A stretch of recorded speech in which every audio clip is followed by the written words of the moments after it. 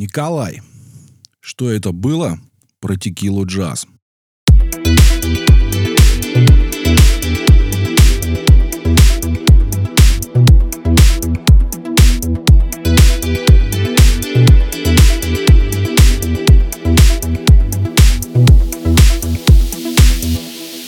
Свой подкаст я стараюсь сделать именно на околомузыкальные темы. И как раз видео на канале «Еще не Познер» про группу Текила Джаз вполне себе дает повод об этом высказаться. Мне довольно симпатичен Николай Солодников и его проект. И, конечно, я очень люблю группу Текила Джаз. Сами понимаете, что, садясь смотреть это видео, делал я это с завышенными ожиданиями.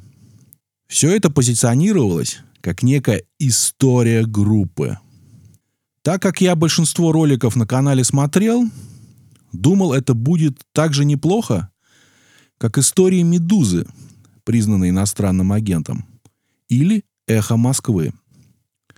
Понятно, что Николай свои ролики делает дешево и сердито.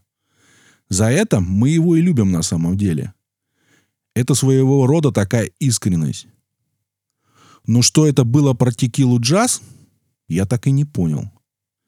Для меня коллектив — это в первую очередь два человека. Евгений Федоров и Александр Воронов. И так мало разговаривать со вторым — это было как минимум странно. Конечно, я бы не отказался в раскрытии еще двух гитаристов. Возможно, это не хотели сами музыканты, пожелавшие оставаться максимально непубличными.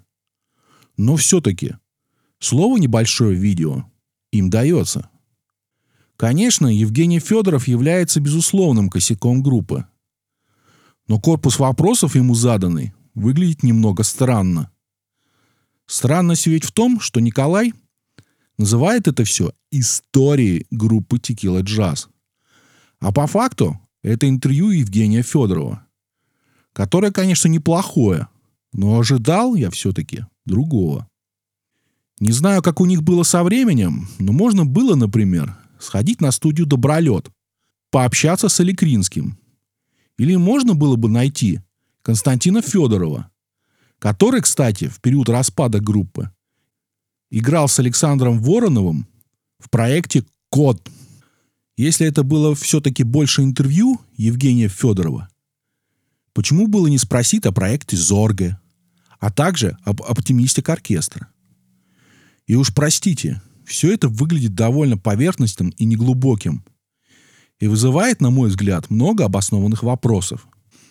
От этого всего остается ощущение, что это промо нового альбома. То есть это неплохое интервью перед выходом последнего. В сухом остатке меня задели название ролика и высокие ожидания от него.